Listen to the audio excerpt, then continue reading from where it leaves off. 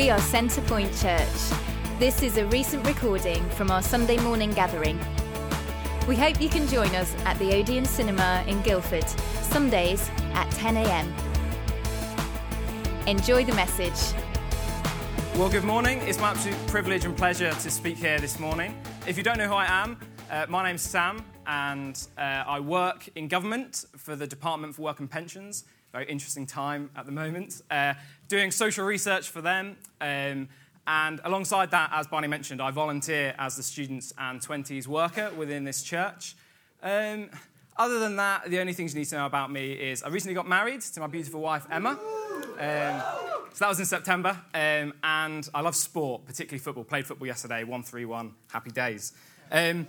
If you've got a Bible on you, either physical or electronic, can I encourage you to turn or flick to Joshua chapter 10. If you don't have a physical Bible with you, please stick your hand up in the air and someone will come and bring one to you.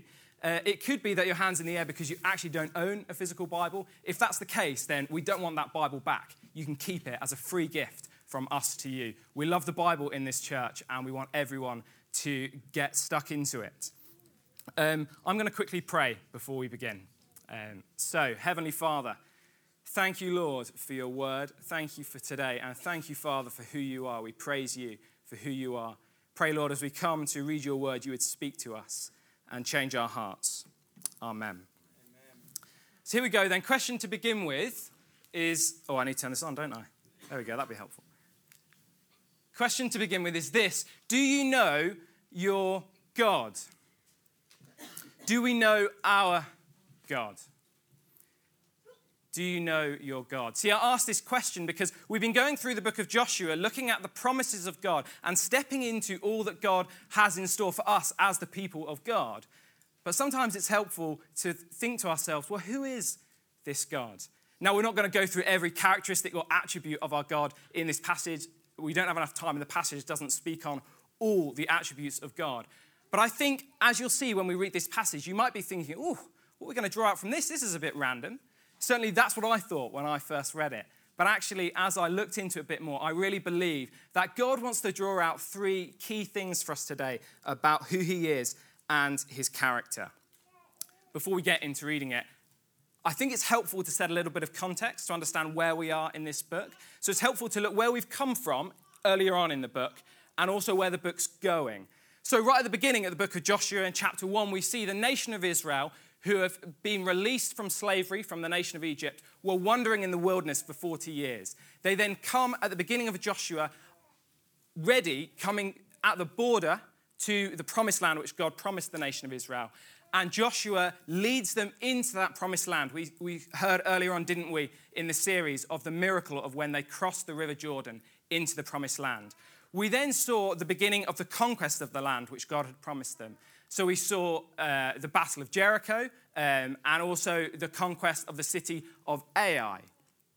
We then, as we saw last week, we saw that the Gibeonites, in potentially slightly sneaky ways, were brought in to the people of God because they feared the Lord and they wanted to come into his people. And actually, that is a consistent thread throughout the book of Joshua. It's a consistent thread throughout the entire scriptures, the thread of redemption. And we've seen that through the book of Joshua. We've seen that with Rahab and her family, where they were brought into the people of God. They were outsiders brought in because they feared the Lord. And we saw that last week with the Gibeonites. They feared the Lord and they were brought in to the people of God. It's very easy to look at the book of Joshua and think, oh, it's just war and conquest. Friends, let me be loud and clear. The book of Joshua is also one of redemption. Our God is in the work of saving people and of redeeming people. So then we come into chapter 10, and actually we're still early on in the conquest of the land. Israel hasn't conquered much of the land. We're still very early on in the conquest. And then after this chapter, the writer of Joshua essentially summarizes the rest of the conquest, looking at the southern cities which they go and conquer, then moving up to the northern part of the promised land, conquering all those kings. And then there's a small section which says, oh, great, now we've conquered all this land. There's still some little bits left which we've got to conquer. And then the remaining chapters of the book of Joshua, pretty much all of them, kind of are relatively repetitive in that they assign areas of the land to the different tribes of Israel. So that's essentially where the book kind of finishes. It says, hey, we've got most of the land, not all. How are we going to divide that land up between the tribes of Israel? But today, we are in chapter 10. And I'm just going to explain a little bit about where we're going to go. We're going to read the passage together. I'd also encourage you to keep your Bibles open or up on your phone, because we're going to constantly be going back into the passage. Some of it will be up on the screen as well, if that's helpful for you. And then I'm going to try and draw out 3 key things: that God is faithful to his people and his promises, that he's God of all things, and also that he is powerful yet personal. So that's where we're going. Let's read it together, shall we? Joshua chapter 10, starting at verse 1, and we're going up to verse 15. Here we go then. Now Adoni-Zedek, king of Jerusalem, heard that Joshua had taken Ai and totally destroyed it, doing to Ai and its king as he had done to Jericho and its king, and that the people of Gibeon had made a treaty of peace with Israel and had become their allies. He and his people were very much alarmed at this, because Gibeon was an important city, like one of the royal cities. It was larger than Ai, and all its men were good fighters. So Adoni-Zedek, king of Jerusalem, appealed to Hoham, king of Hebron, Piram, king of Jarmuth, Japhia, king of Lachish, and Debir, king of Eglon. Come up and help me attack Gibeon, he said, because it has made peace with Joshua and the Israelites. Then the 5 kings of the Amorites, the kings of Jerusalem, Hebron, Jarmuth, Lachish, and Eglon, joined forces. They moved up with all their troops and took up their positions against Gibeon and attacked it. The Gibeonites then sent word to Joshua in the camp of Gilgal, "Do not abandon your servants. Come up to us quickly and save us. Help us, because all the Amorite kings from the hill country have joined forces against us." So Joshua marched up from Gilgal with his entire army, including all the best fighting men. The Lord said to Joshua, "Do not be afraid of them. I have given them into your hand. Not one of them will be able to withstand you." After an all-night march from Gilgal, Joshua took them by surprise. The Lord threw them into confusion before Israel. So Joshua and the Israelites defeated them completely at Gibeon. Israel pursued them along the road going up to Beth Horon and cut them down all the way to Azekah and Makkedah. As they fled before Israel on the road down from Beth Horon to Azekah, the Lord hurled large hailstones down on them, and more of them died from the hail than were killed by the swords of the Israelites. On the day the Lord gave the Amorites over to Israel, Joshua said to the Lord in the presence of Israel, "Sun, stand still over Gibeon, and you, moon, over the valley of Aijalon." So the sun stood still, and the moon stopped, till the nation avenged itself on its enemies, as it is written in the book of Jashar. The sun stopped in the middle of the sky and delayed going down about a full day. There has never been a day like it before or since, a day when the Lord listened to a human being. Surely the Lord was fighting for Israel. Then Joshua returned with all Israel to the camp at Gilgal. What a passage. Love it. Brilliant passage. I love this book, actually. I think it's been so helpful going through it. It's really rich in so many biblical truths. Before we get into my first point proper, I just thought it would probably be helpful to focus in on the first few verses just to understand what's going on with these kings then. So Gibeon, as we know, has just made a peace treaty with Israel. They've come into the people of God. And Adoni-Zedek, who is the king of Jerusalem, you see there on the right-hand side, he doesn't like this, does he? What does it say, verse 1? Adoni-Zedek, king of Jerusalem, heard that Joshua had taken Ai and totally destroyed it. He also hears that Gibeon has made treaty with Israel. And then to top it all off, Gibeon, which we can see here, you see where all the red lines are pointing to, which represents the kings attacking Gibeon. Gibeon was also quite an important strategic city in the area in terms of trade routes as well. It's very important. And also, what does it say as well? At the end of verse 2, there were really good fighters there. So at the beginning of verse 3, notice what the king of Jerusalem does. Come with me back into the passage. Adoni-Zedek, king of Jerusalem, appealed to these 4 other kings. So he appeals to Hoham of Hebron. He appeals to Piram of Jarmuth, Japhia of Lachish, and Debir of Eglon. You see where those cities are marked. And he calls them essentially to say, hey, look, our previous friend Gibeon, he's just joined the people of God. Let's go attack them. So essentially a southern coalition of these kings is formed. Now, I was going to put up some nice pictures of fancy kings up there next to each of those names, but when I was doing that, I realized, as Phil mentioned last week, although it says king in many translations, actually what that means is kind of a chief of a tribe, so it's not really necessarily like a king as we would think of today. They're more chiefs of these tribes. But Gibeon, I would say, is a parallel of what happens to us when we come to faith. Isn't it often true that when we come to faith or have a significant recommitment, suddenly all those people around us who maybe we were close to before, family or friends, suddenly are like, you what? You believe what? See, all these kings were allies and friends with Gibeon beforehand. They come into the people of God, then suddenly they're against them. That's what we see still today, and that is what we see in the world around us. I recently met and had time with a young man from Kurdistan who grew up in a Muslim background. He was a Muslim until he came over to the UK. In miraculous circumstances, and I don't have time to go into it today, he was saved and became a Christian overnight after encountering Jesus in a dream. He then the next day phoned up his parents and his family back in Kurdistan. This was about 2 years ago, and he's never heard from them since. They disowned him as their son and as his friend. You know, and Jesus talks about this as well, doesn't he? He says, when the seed, so the word of God, is planted in people's hearts, it can land in good soil, but then the troubles of the world and then people around can come and take over. And they can come and steal away the good work which the Lord has done. And so before we come to the first point of God being faithful, I think there's a challenge for us here today as a church is, yes, God is faithful to his people and his promises. That is the point I'm coming to in a second. But actually notice here, what did the Gibeonites do? They say to the Israelites, come up to us quickly and save us, help us. Friends, do you know people, either in the context of this church or other people you know, who you know are young in the faith or have just come to faith? And they may be in that situation where they're saying, hey, I'm actually really struggling. Being a Christian is really hard.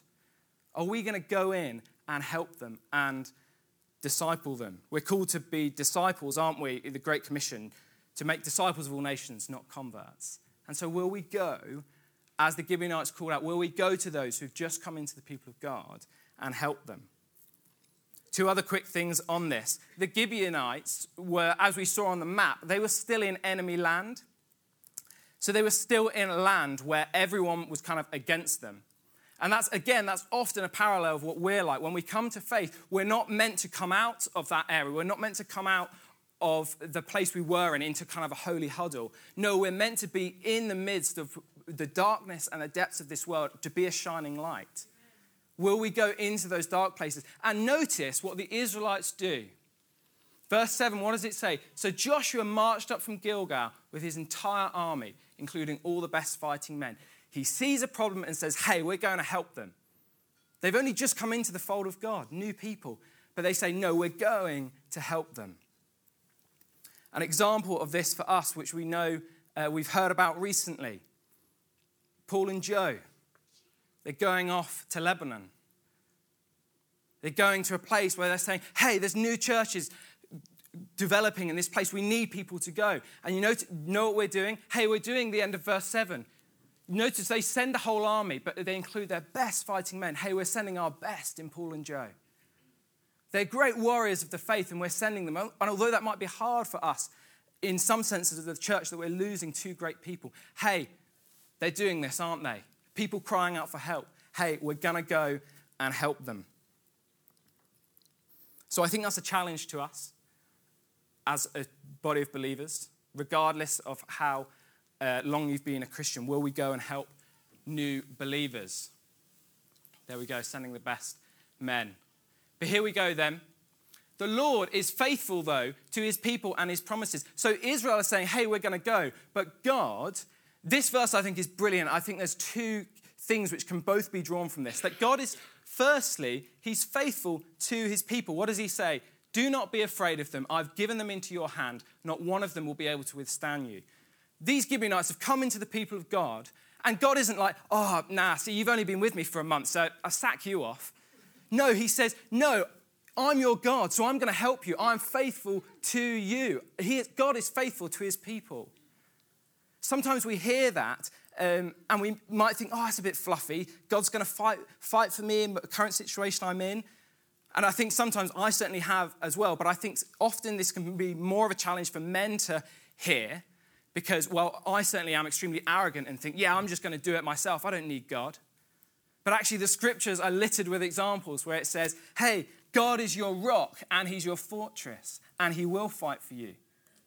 Because he's a God who cares for you individually. That is biblical. It is in the scriptures. It might sound fluffy, but boy, is it true. Notice, though, that the other part of this verse is, yes, God's faithful to his people, but he's faithful to his promises. So he's promised the nation of Israel this land. He's promised it to them. So God's going to deliver on his promises. You know, every promise God makes in the scriptures, he fulfills. He's got a 100% success rate. So in this verse as well, he's saying, hey, do not be afraid of them. I've given them into your hand because I've promised you the land. You know, God is faithful to accomplish the promises which he's given us. Notice, though, that God's promise does therefore not mean that we don't act. Notice, what does it say? What does it say? Verse 9. What happens? After an all-night march from Gilgal, Joshua took them by surprise. In a sense, Joshua knows the promises of God. He's been told the promises of God, but he doesn't then think, oh, we'll just sit back and God will just work it out. No, the call is that we can step in with confidence, knowing the promises of God, but we still have to take that first step. Chris talked about this earlier on in the passage, where the people of Israel are standing before the River Jordan, which was in flood season, water's gushing down. God says, hey, you're going to go over, but first, you're going to go into the land, I promise you that, but first the Levites, who are carrying the Ark of the Covenant, they first need to step in to the river. So knees are knocking whilst the river's coming down. They've got to take that first step. Does that make sense? I hope that's clear. Because what God's saying to us, I believe in this passage and through other areas of Scripture is, if God's promised us something, he will accomplish it. But that doesn't mean we just sit back and do nothing.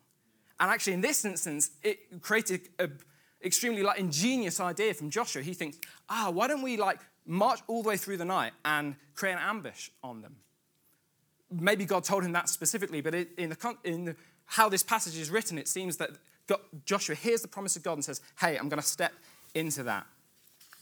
What does that therefore then mean practically for us today? We've heard a lot about the promises of God, and actually the whole Bible is littered with various promises which God gives us, his people. Friends, if you're sat here today and you've put your trust in Jesus, you know that means you are free from the penalty and punishment of your sin. You're free from death. You don't have to face it. What does that mean? Well, that means you can have confidence and boldness in your faith. That means in real hard times of grief and despair, we can know, hey, we've got a hope. We've got confidence in the Lord. That can give us hope. I know some of us within this room have been on the Freedom in Christ course, which this church is running. The church is going to be running it again soon. And a lot of what the course content talks on is saying, hey, now you've become a Christian, look at all these promises which God has got in store for you. That you're not defined by what you look like or what you do. That your identity is in Christ, not in what you do or in who you are. Your identity is firmly in Christ. How do we then take the steps into that? Well, my encouragement would be reflect on that. Spend time in prayer, letting God sink that into your hearts, that you may know in the very core of your being that you are a son or a daughter of God. That is who you are. Or maybe you've had a specific promise or calling given to you in your life. Maybe you know absolutely God has called you to a certain ministry area or geographical area or job. If God has given you that and has promised you that and you are certain it is from the Lord, my encouragement is, hey, still step into that. Take that step of faith and God will establish your steps. You've got to take that first step because the Lord's going to deliver, isn't he? Don't be afraid. I'm going to do it. I've promised it to you. I will do it. But sometimes we need to take that first step. So that's the first thing. God's faithful to his people and he's faithful to his promises. Do you know your God? Our God is faithful and he will do what he says. The next section we come to, I want to highlight this next point, which is this. Do we know our God? Well, our God is God over all things, and he's the only God. He's God over all things, and he's the only God. See, the next section of passage which we're going to come to, which will come up on the screen, is far more than God winning a battle. He actually does 3 really specific things within this battle to display that he alone is God and he's above all other gods, small g. He's above all of them and he is the only God. And he does this in 3 ways. So the first thing he does is, look what it says, verse 10. The Lord threw them into confusion before Israel. So Joshua and the Israelites defeated them completely. They pursued them along the road all the way down to Azekah and Makkedah. The kings, the Canaanite kings who came up against Gibeon, they worshipped various gods. And one of the gods they worshipped was a violent war god called Anath. And what God's showing them here is, hey, that god Anath, yeah, he's nothing. He actually doesn't even exist because I'm going to blow your god Anath out the water. I'm going to create a military miracle. The nation of Israel walk up this mountain path all the way through the night, which is pretty long distance, estimates of about 15 to 20 miles. They walk all the way through the night up this mountain road, and then they completely destroy them and also come upon them when they don't realize it. One, I don't know how you keep that many people quiet for that long. I'd be getting pretty nervous or excited about the possibility of a battle. And then 2, if I stay up all night, let alone walk 20 miles during the night, I'm going to struggle to have the energy to not only fight people, but then chase them all the way down to Azekah and Makkedah, which is another similar distance. Notice what God's doing here. It's not that they come upon them and beat them. No, it's a complete and resounding victory for the Lord. He's saying, hey, I'm so much greater than your God, Anath. The second thing he does is in verse 11, what does it say? The Lord hurled down large hailstones on them. One of the other gods they worshipped at the time was called Baal. We come across Baal a lot in the Old Testament, where the Israelites actually end up worshipping Baal at times as well. Baal is the god of storms. And so what does God do? He says, hey, I'm going to just bring down an enormous hailstorm, but not just in the rough area. I'm going to bring it down just on them and not on the Israelites. And notice what it says here, that more of them died from the hail than were killed from the swords of the Israelites. See, God's showing them specifically, hey, I'm the God of the storm. I'm the only God there is, and I'm God over all these areas. Now, as we read that, you may be thinking to yourself, and maybe this is your first time in our series around Joshua, and you may be thinking, this doesn't sit well with me. Why is this conquest going on? Why is there all this death and destruction? And my encouragement is that there are absolutely right and good answers to those questions. And if you have those questions, that's great. Please come and speak to me afterwards. I'd love to answer them. But we have addressed these particular questions on 2 specific talks earlier on in the series. And we don't necessarily have too much time to go into that today. But I just wanted to say that just in case you were thinking, this is a bit strange. There are answers for that. The last thing of 3 which God does, which we're going to come back to because it's pretty outrageous. What does God do? Well, he stops the sun, doesn't he? He stops the sun in the sky. So the sun stood still and the moon stopped till the nation avenged itself on its enemies. Another god which the Canaanites worshipped was a god called Shamash. That was the sun god which they worshipped. And God wanted to say, hey, you worship Shamash. Shamash has not got a patch on me. I am the God of all things, and I'm the only God. And it's easy, isn't it, when we read that, we think, those stupid Canaanites worshipping the sun and storms. But I think that's exactly what we do. We have so many gods which we worship, and so many gods we put above our God as Christians. The Israelites did it continuously. Just read the Old Testament. They say, yeah, we love you, Lord, but they loved all the other gods. We do that so often, don't we? It's so easy for us to do. That's why one of the commandments in the Old Testament is, you shall have no other gods but me. I am the only God.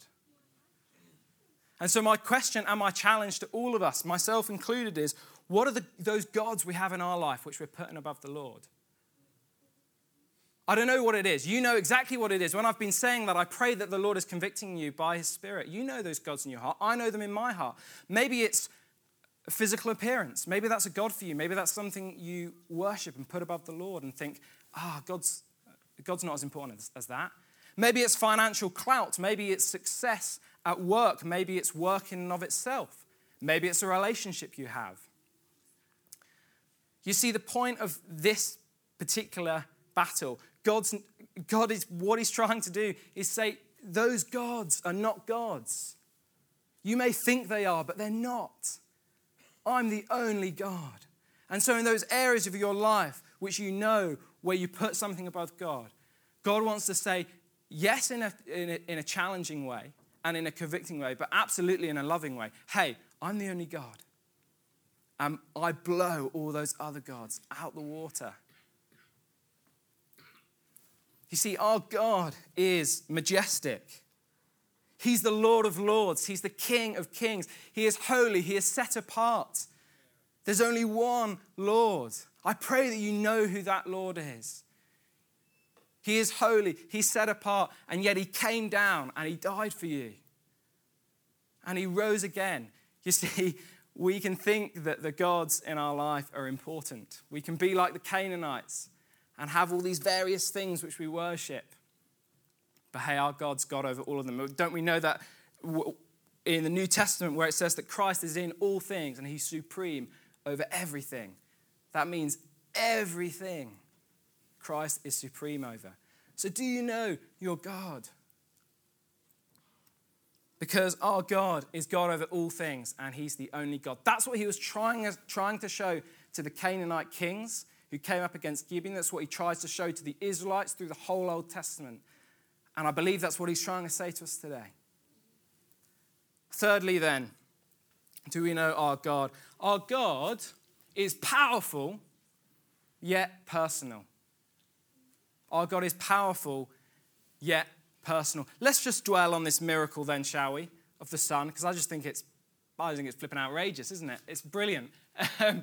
What does it say? I'm just going to read it because I think it's brilliant. Verse 12, on the day the Lord gave the Amorites over to Israel, Joshua said to the Lord in the presence of Israel, sun, stand still over Gibeon, and you, moon, over the valley of Ajalon. So the sun stood still, and the moon stopped, till the nation avenged itself on its enemies, as it is written in the book of Joshua.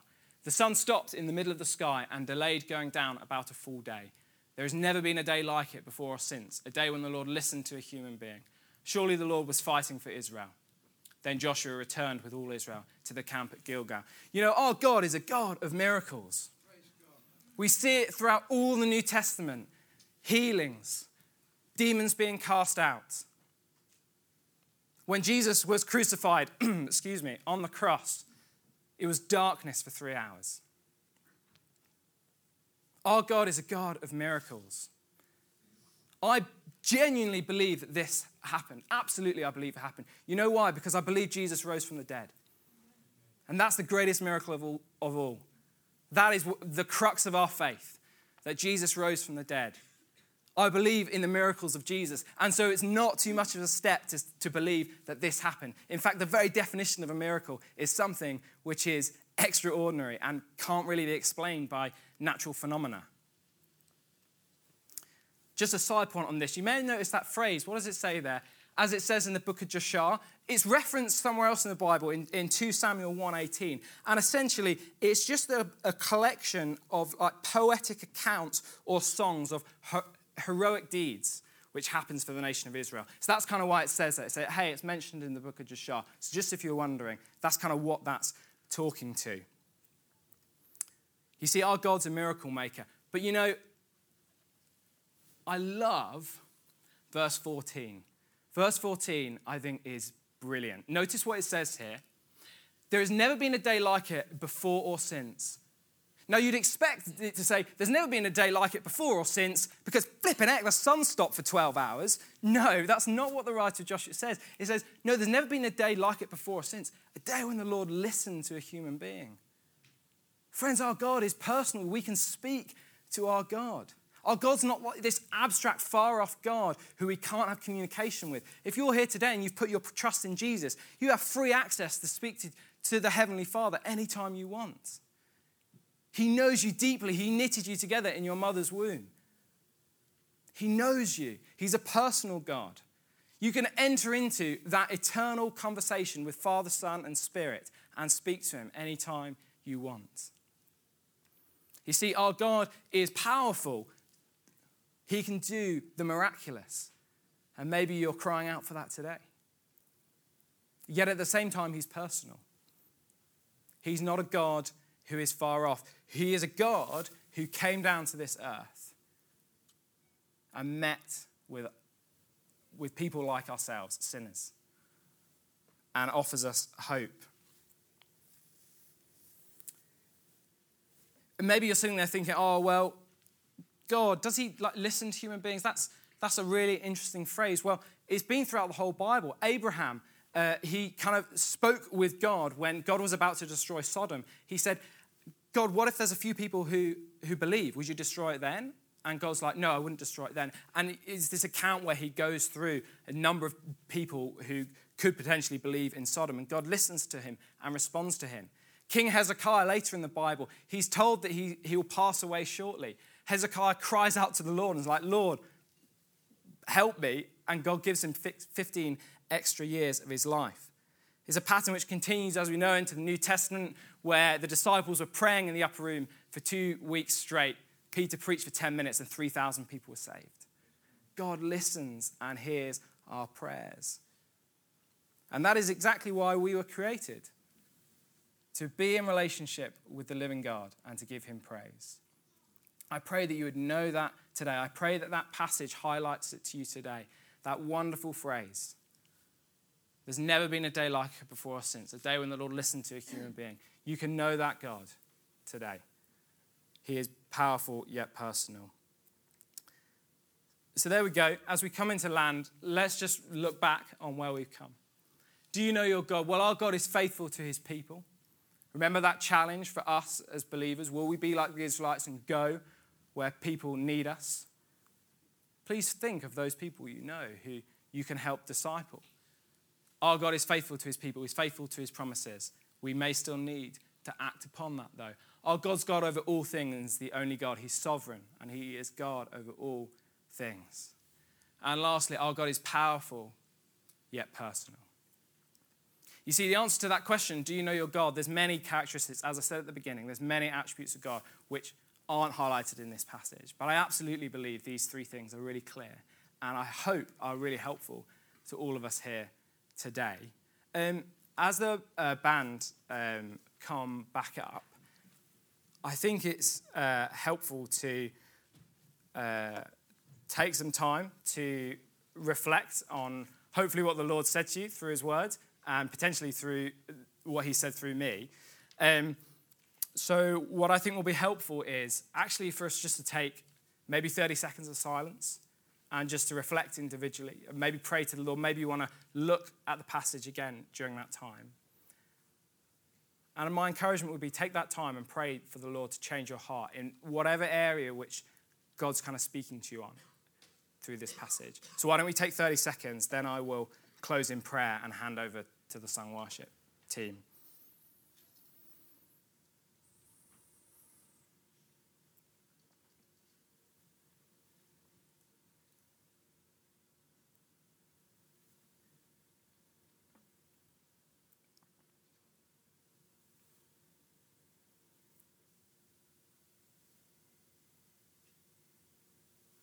Heavenly Father, thank you so much for who you are. Thank you, Lord God, that you are God over all things. Thank you, Lord God, that you blow out all those other gods in our lives which we put above you. Thank you, Lord, that you are faithful.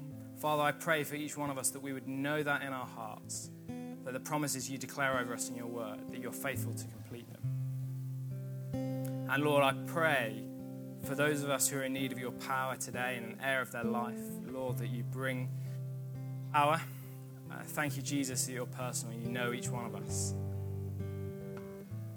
Lord, I pray that you would do a deep work in each of our hearts today, Lord God. And Father, that work you do today would not be confined to this service time or the rest of Sunday, but actually, Father, your Spirit and your word would do such a deep work cemented in our hearts that it lasts beyond this week, beyond this month. And Lord, that you would do deep work which lasts a lifetime, Father. Lord, we pray this all for your glory. All for your glory, Lord. In Jesus' name, amen.